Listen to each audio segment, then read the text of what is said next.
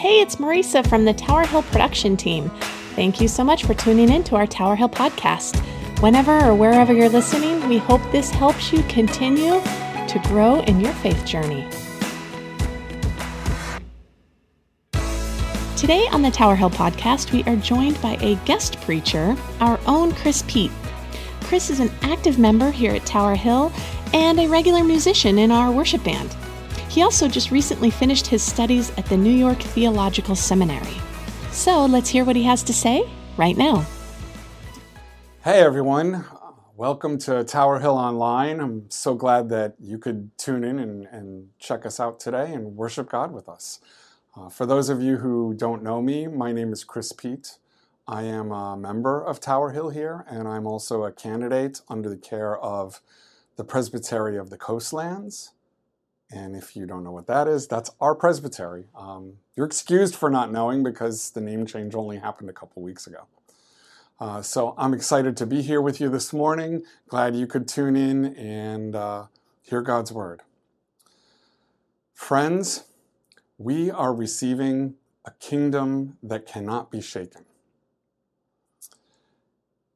And that sounds like a pretty momentous event to me. So I wonder if you're familiar with the idea of red letter dates. These are significant dates. Something important happens, maybe something you remember, something that changed the world, or something that changed the way you look at the world. And in modern times, even, these are the types of events where people remember where they were when something happened. So, for example, July 4th, 1776. I hope that's a date a lot of us remember. Maybe not remember from being there, although if you do remember it from being there, maybe you also know the saying that Abraham Lincoln said about not being able to believe everything that you read on the internet. Obviously, the Declaration of Independence was signed on that day, so that was a great day for our country, the founding of our country, and for changing the world in terms of understanding human rights. Or another date, like November 22nd, 1963. Maybe not so great a date. That's the date of the assassination of John F. Kennedy.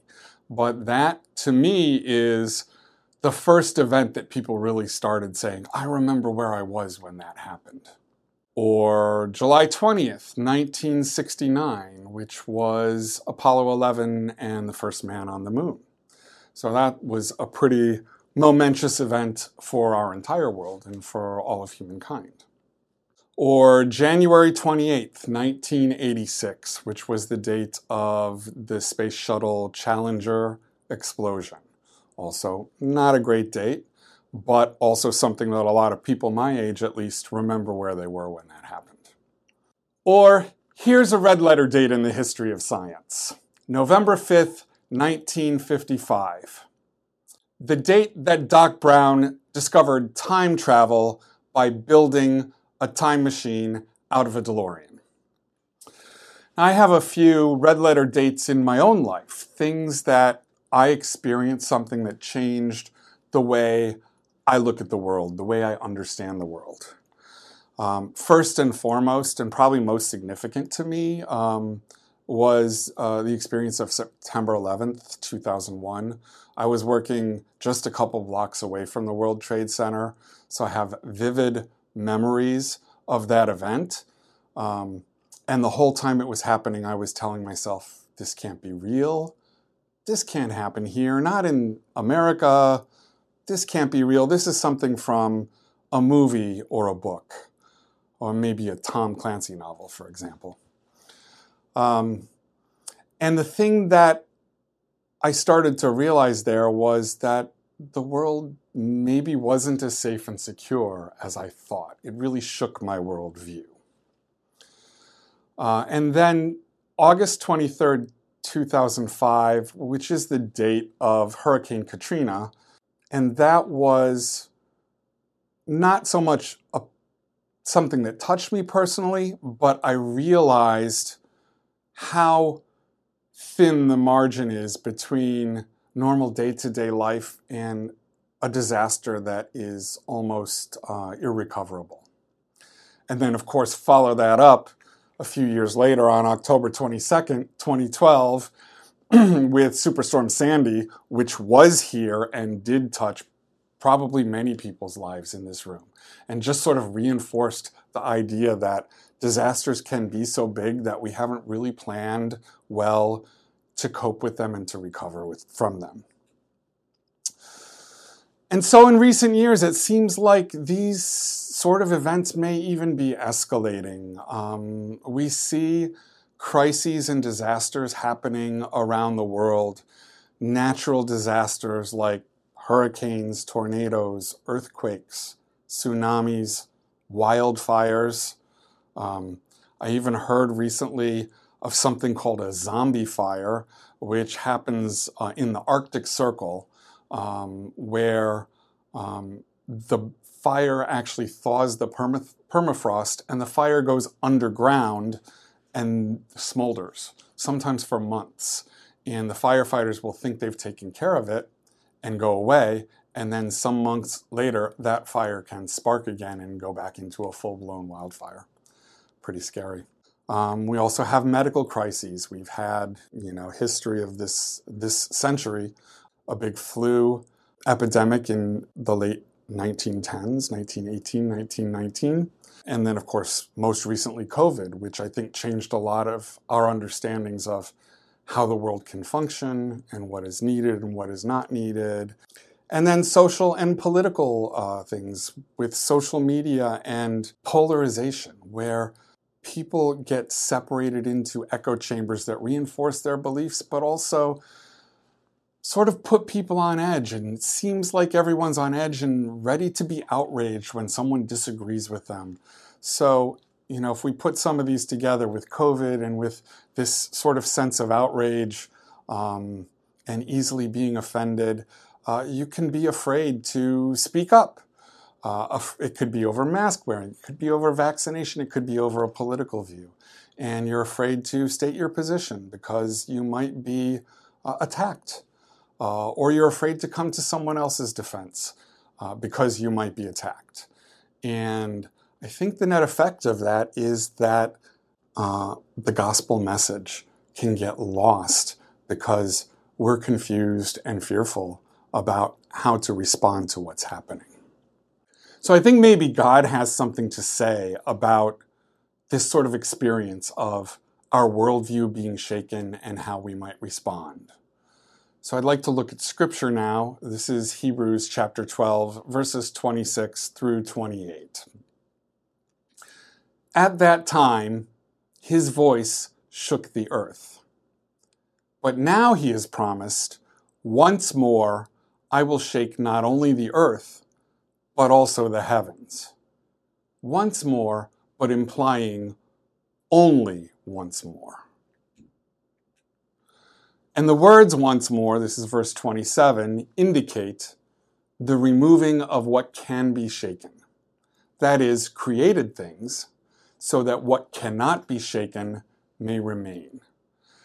Sort of like if you were sifting flour and you want to sift it out and get the good flour out and get the impurities out of the flour so you're only left with that good stuff.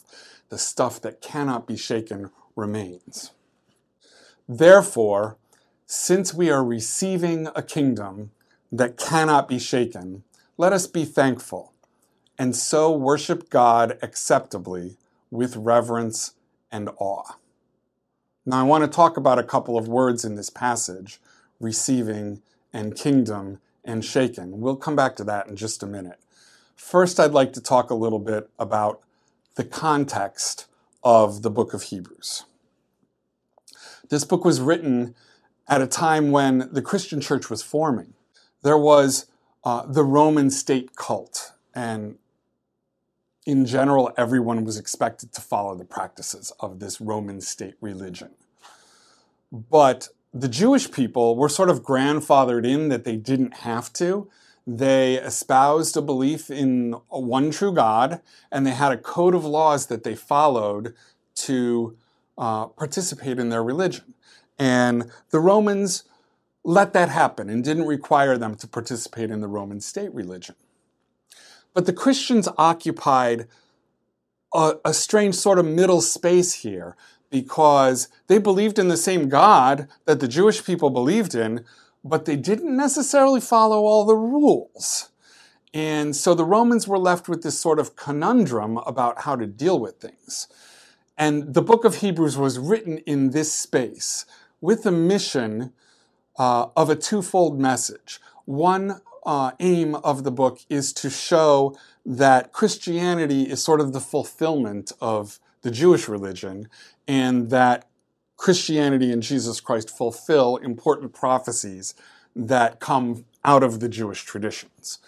But the other reason was to convince believers of the superiority of Christianity, to prevent them from going back to the Jewish religion, which they could have wanted to do, because then they would move into a safer space where their religious practices were accepted and they could follow them without worrying.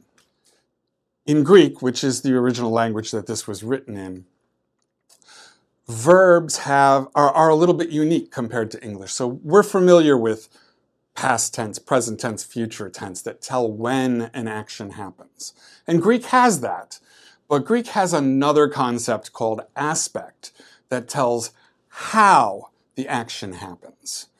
And in this particular case, the Greek word that gets translated to receiving is in a continuous aspect.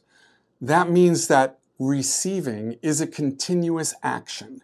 It started in the past and it continues, but is not completed. In other words, it's a transformation. The second important word, we are receiving a kingdom. The kingdom, I would suggest to you that this is the kingdom of God. And Jesus taught us about the kingdom of God in parables. The parable of the mustard seed. A really tiny seed. I don't know if you've ever seen one, but they are very small. And yet they grow into a large bush. Another parable that Jesus told was the parable of the wheat and the tares. And the idea here is that the wheat was planted, but over time, weeds grew up around the wheat. And so the gardener is saying we should get rid of these weeds, we should cut them down so that the wheat can grow. And the owner said, no, don't cut down the weeds, because you might inadvertently also take some of the wheat. And so this is a parable about how the church and the Christian community exists side by side and intermingled with the rest of the world. And then a third parable is the parable of the yeast in the dough. And the yeast starts as a small amount in the dough, but as the dough is kneaded, the yeast works through it, through all of it, enabling it ultimately to rise. And then the third word is shaken. We are receiving a kingdom that cannot be shaken. The sense of the word that translates as shaken in this passage shows that the purpose is to reveal things that cannot be shaken. The things that can be shaken will fall away, so that the things that cannot be shaken will remain and even become visible. Shaking things up leads to growth and transformation. When Jesus healed on the Sabbath, he was shaking things up.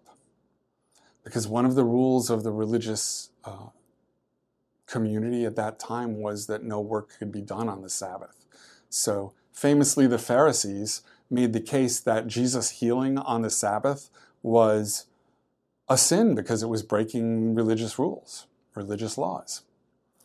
But Jesus was doing it to shake things up, to really question what the intent of those laws were, and to show that maybe seeing a person in need and addressing that need was more important than obeying the letter of the law. What is left after something is shaken up? is exactly what God wants to remain. What in this passage, where we are receiving a kingdom that cannot be shaken, what is shaken are the parts that aren't the kingdom, and what remains after the shaking is the kingdom of God as it was meant to be. God's kingdom is unshakable. So if we think about this in the context of our individual faith, how can you and I have unshakable confidence? In truth, it's all about the cross. Jesus was born, lived, died, and was resurrected because that enables us to have a relationship with God. It broke down the walls between us. In the life, death, and resurrection of Jesus, God made a way for us to have a relationship. That gift is given to us. We cannot do anything to earn it. It is not something earnable. It is not something that we deserve, but it is offered freely to us. And all we have to do is accept the gift and follow. We follow Jesus, get to know Jesus and build a relationship with Jesus through things we've talked about here at Tower Hill before. Reading scripture, spending time in prayer and in worship and in fellowship and in service. And in study of the Bible in groups. And all of this, building this relationship, is just the beginning of our journey, because this journey is all about transformation as God molds us more and more into the image of Christ as we grow. Our foundation is the unshakable rock of Jesus. We know because of the gift of Jesus Christ that we are loved, that we belong. God will never forsake us. God will never leave us. While we were still sinners, Christ died for us. And while we are still looking for God, God has found us. We can continue to rely on this relationship, to trust God if we remain in Christ. And that is the kingdom that cannot be shaken. We, my friends, are receiving a kingdom that cannot be shaken. To the glory of God.